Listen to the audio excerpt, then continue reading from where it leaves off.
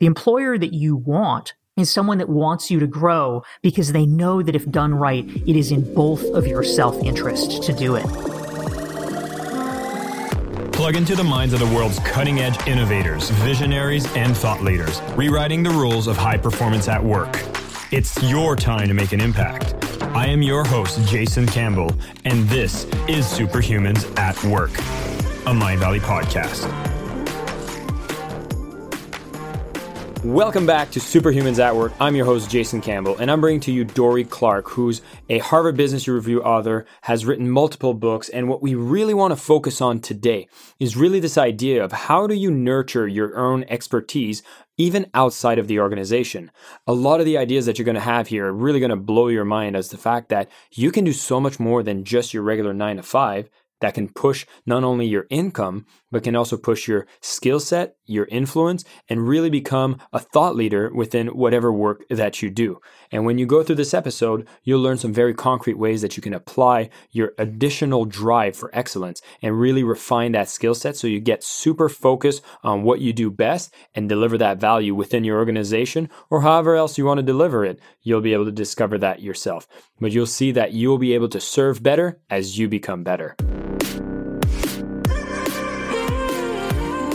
My name is Jason Campbell, and this is Superhumans at Work, a Mindvalley podcast.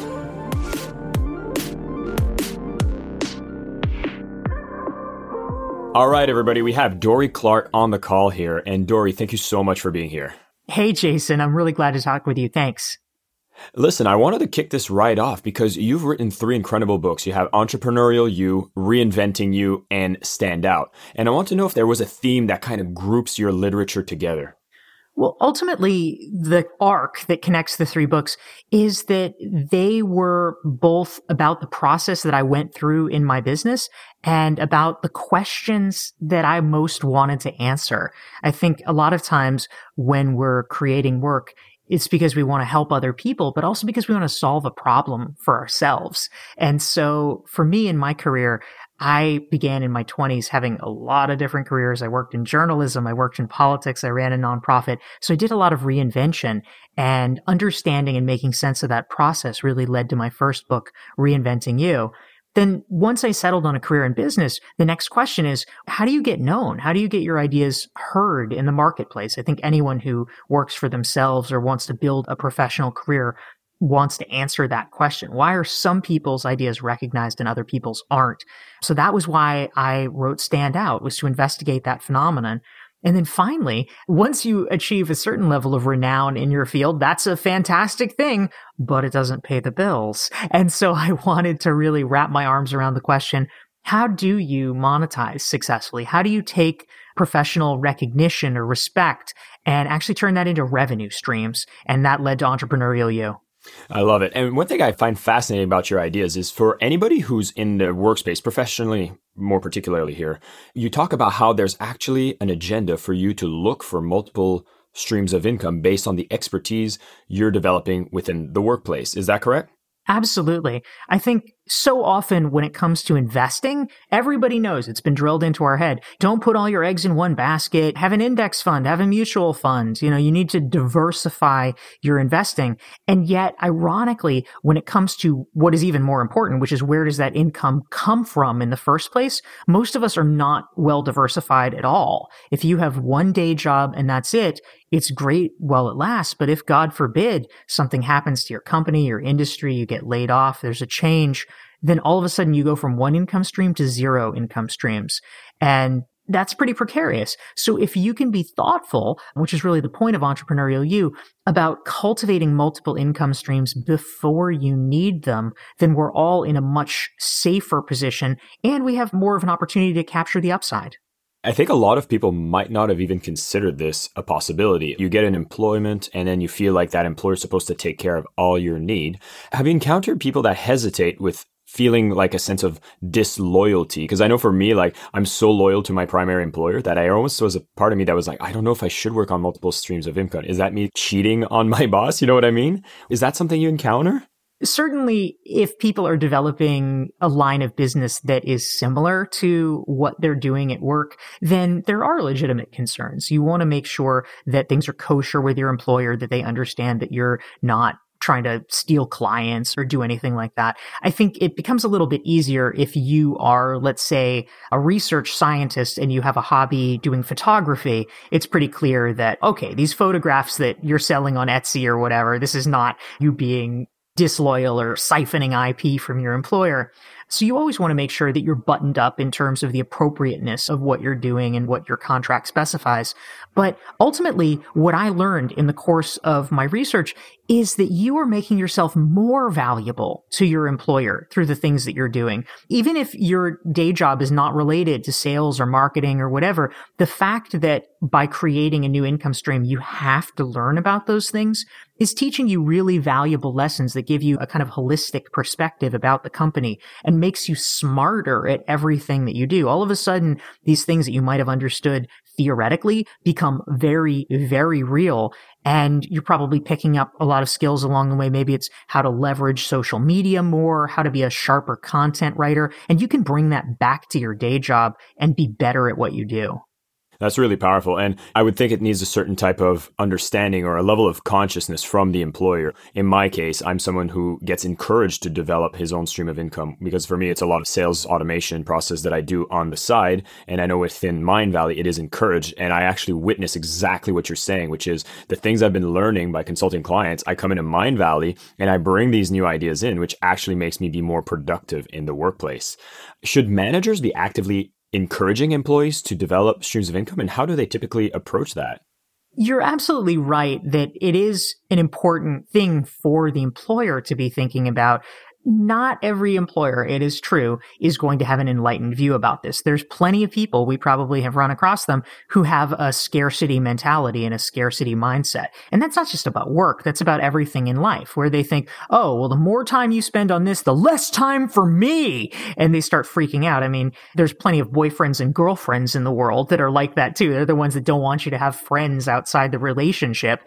And we know that's problematic as well. So unfortunately, if you find yourself in that situation, long term, it's probably not a great situation to be in general. You may want to start thinking, is there a way to transfer? Is there a way to spend more time with other potential bosses in the company? Maybe begin to move on, because the scarcity mindset people are also, frankly, the ones that are not going to want to promote you because they're the ones that are like, oh, well, Jason's great, but he's too valuable to me. And ultimately, your career prospects are limited with that kind of an employer anyway. The employer that you want is someone that wants you to grow because they know that if done right, it is in both of your self-interest to do it.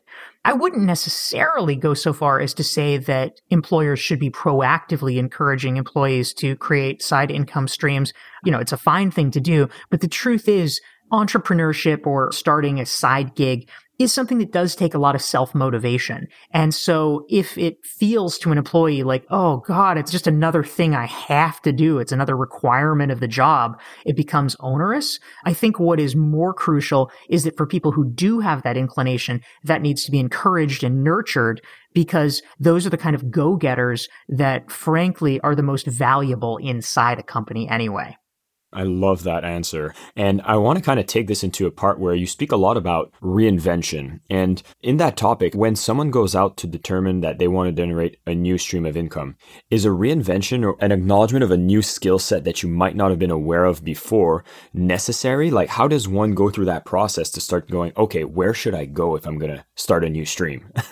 Yeah. So reinvention is a really interesting aspect of all of this. And as you were indicating, it's actually the subject of my first book, Reinventing You.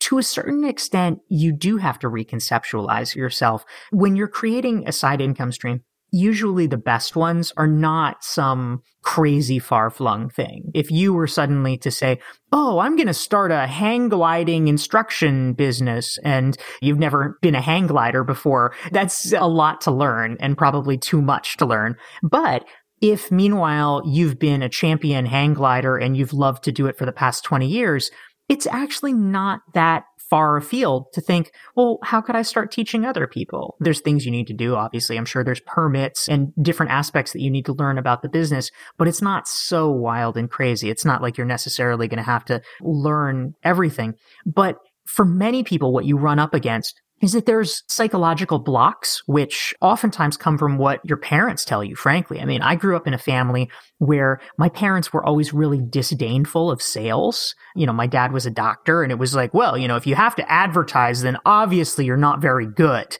Sort of this trashy thing. Of course, it's like the world's most counterproductive viewpoint. Sales is not something trashy. Sales is literally what makes the world go round. You cannot have a business if you do not have sales.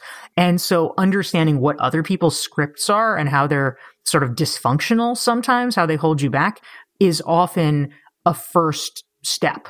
Because in having your own business or your own side gig, you have to realize if you don't have sales, you don't have anything. And so if you have a block about that or about any other thing, oh, I can't do public speaking, or oh, I can't write, or whatever the I can't is, we need to break through that first. So the reinvention in many ways is about how do you think of yourself as a person?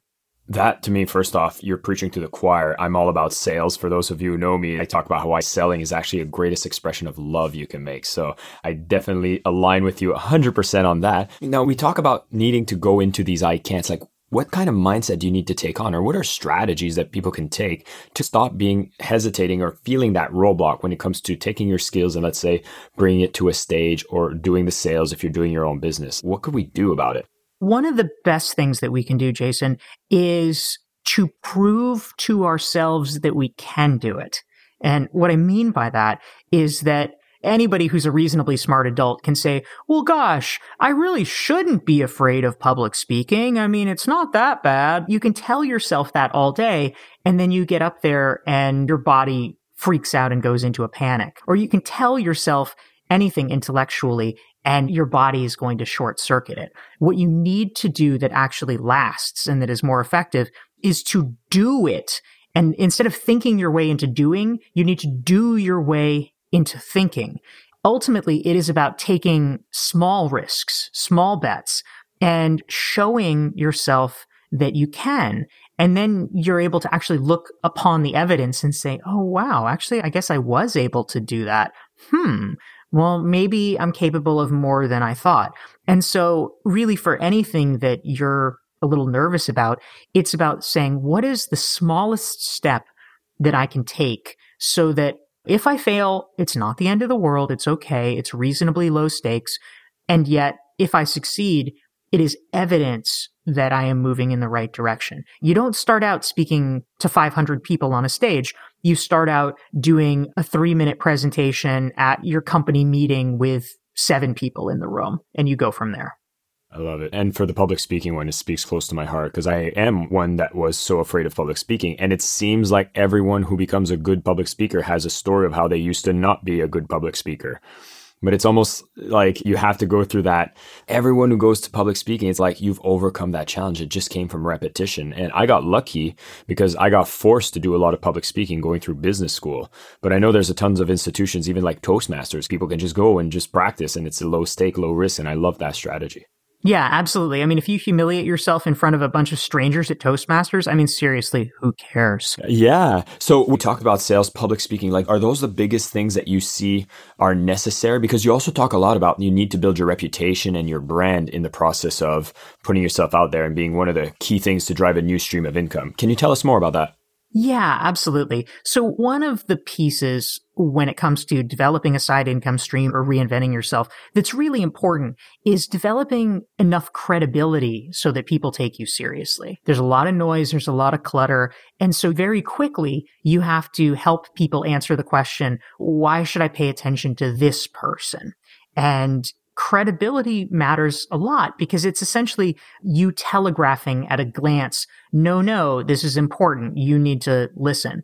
So how do we do that? I talk a lot about a term that's used in psychology called social proof.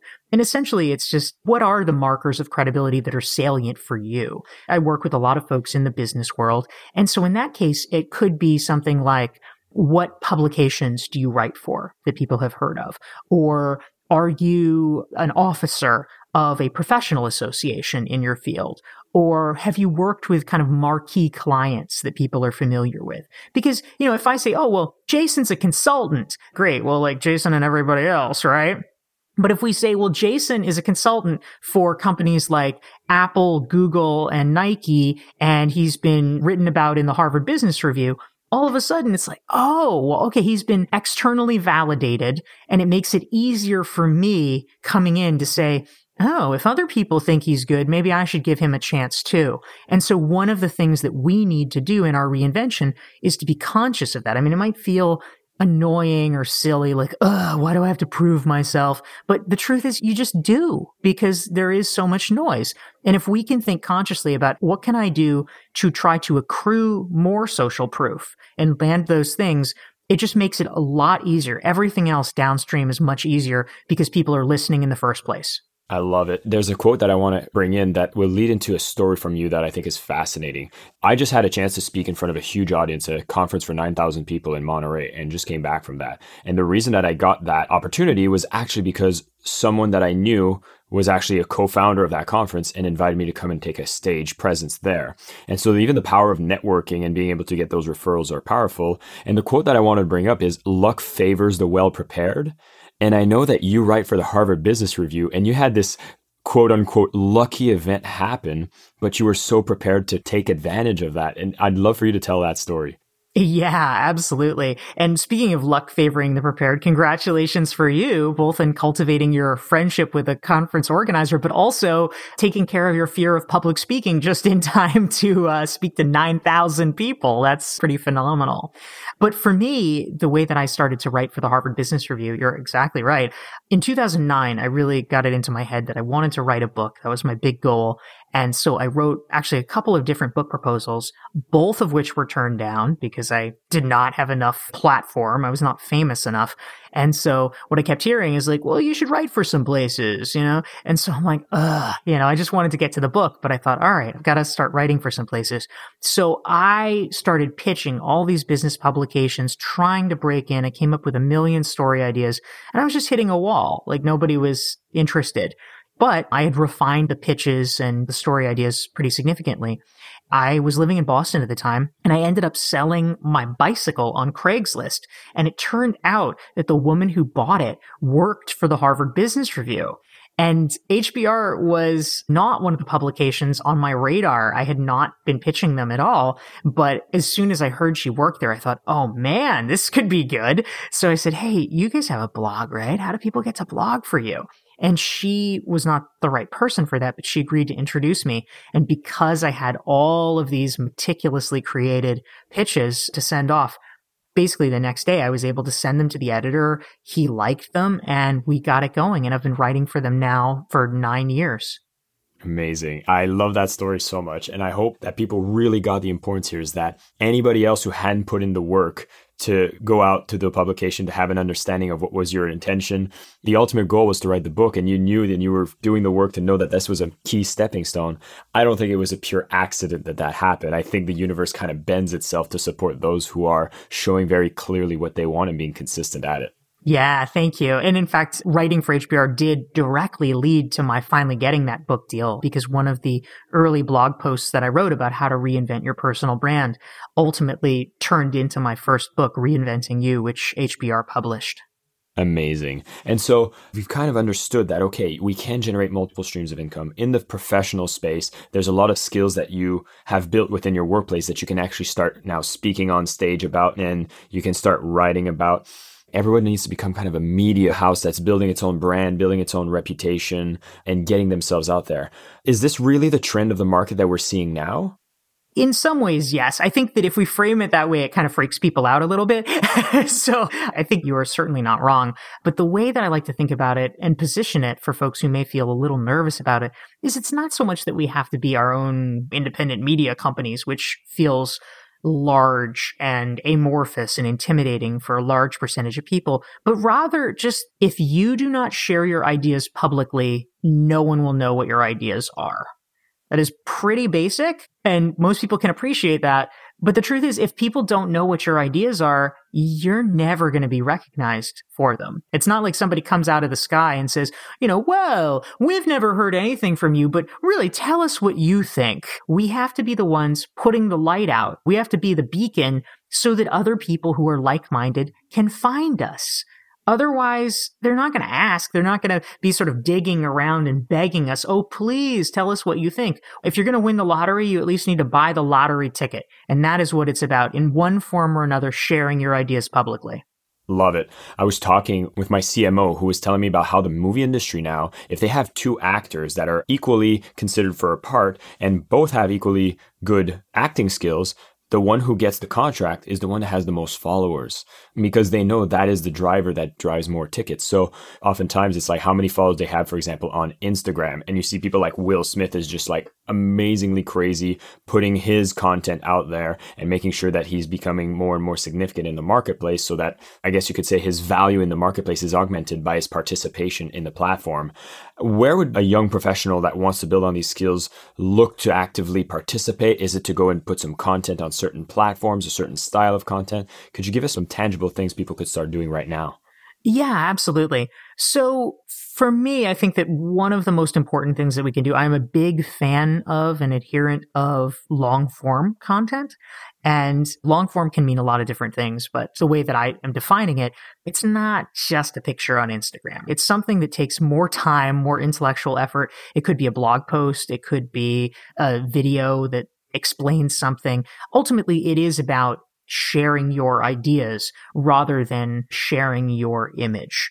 Because if the realm that you want to be succeeding in is the business realm, at the end of the day, it's not about flash. Sometimes in our cultural conversation, things get conflated. Hollywood is about, oh, look, it's the sexy bikini. But if we're wanting to succeed professionally in the business world, people want to know that you are serious, that you have smart things to say. And frankly, it's just really hard to convey that in a tiny short tweet or an Instagram picture or something like that.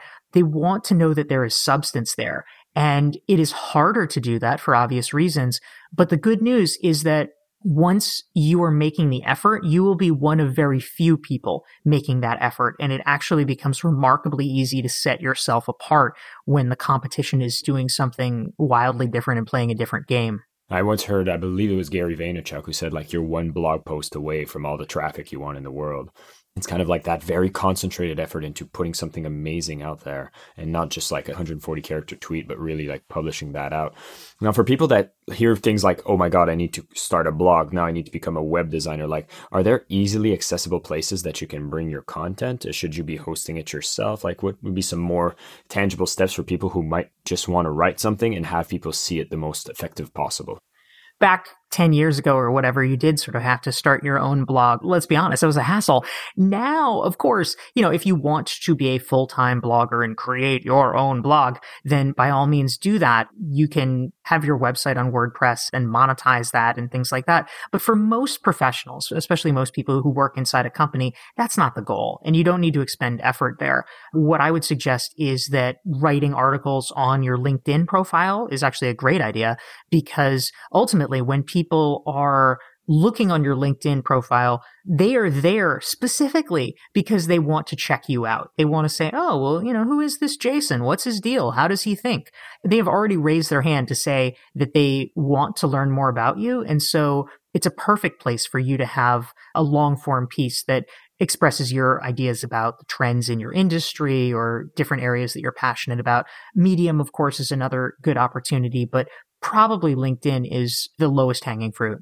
Perfect. And I know we're at the end of 2019, so we're going to mention LinkedIn. I know for me, this is the platform I'm looking at a lot to bring my own voice, and it's just building that cadence, that consistency.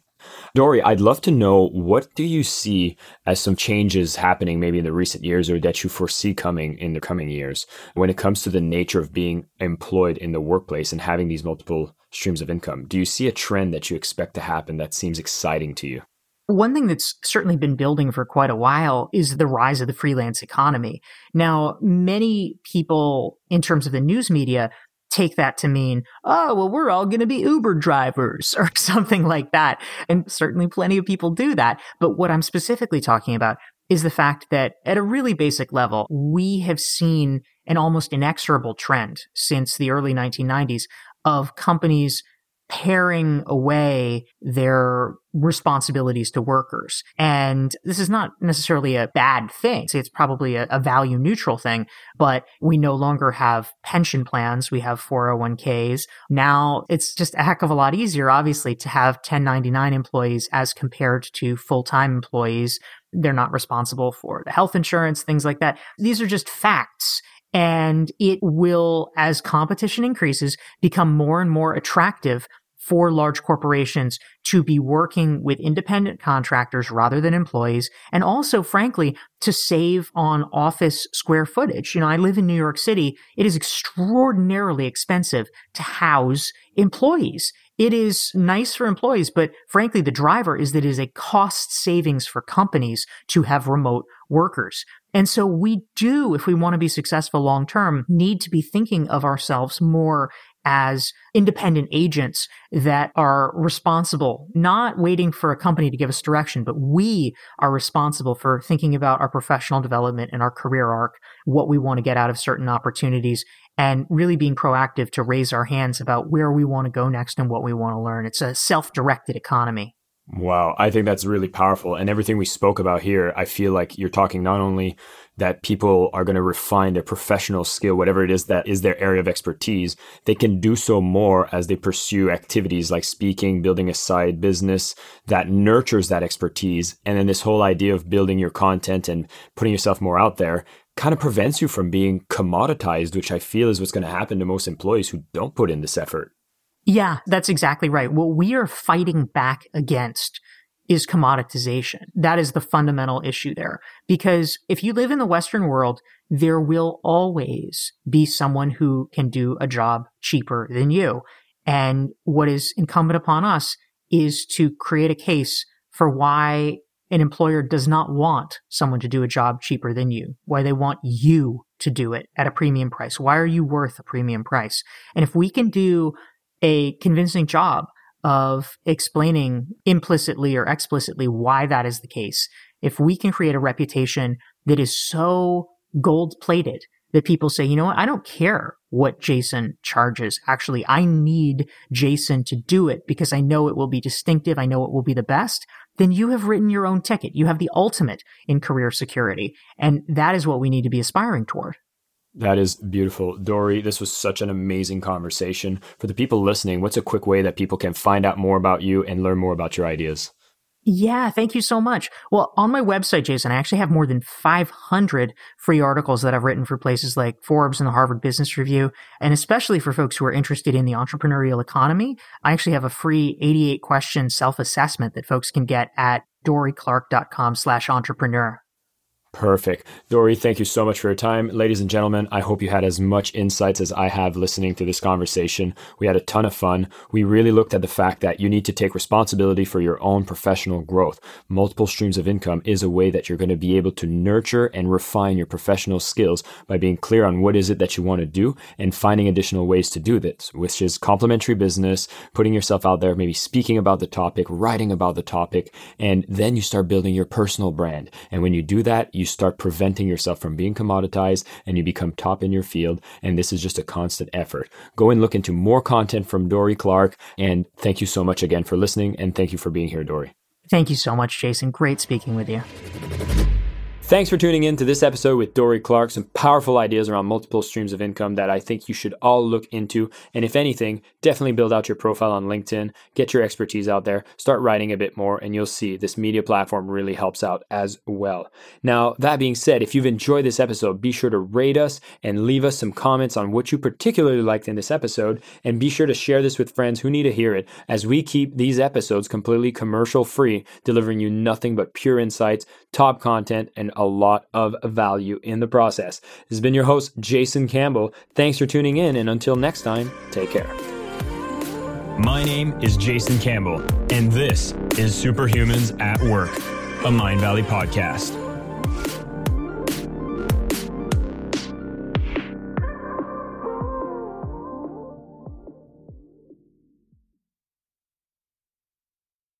You know how to book flights and hotels. All you're missing is a tool to plan the travel experiences you'll have once you arrive. That's why you need Viator. Book guided tours, excursions, and more in one place. There are over 300,000 travel experiences to choose from, so you can find something for everyone. And Viator offers free cancellation and 24/7 customer support for worry-free travel. Download the Viator app now and use code Viator10 for 10% off your first booking in the app. Find travel experiences for you. Do more with Viator.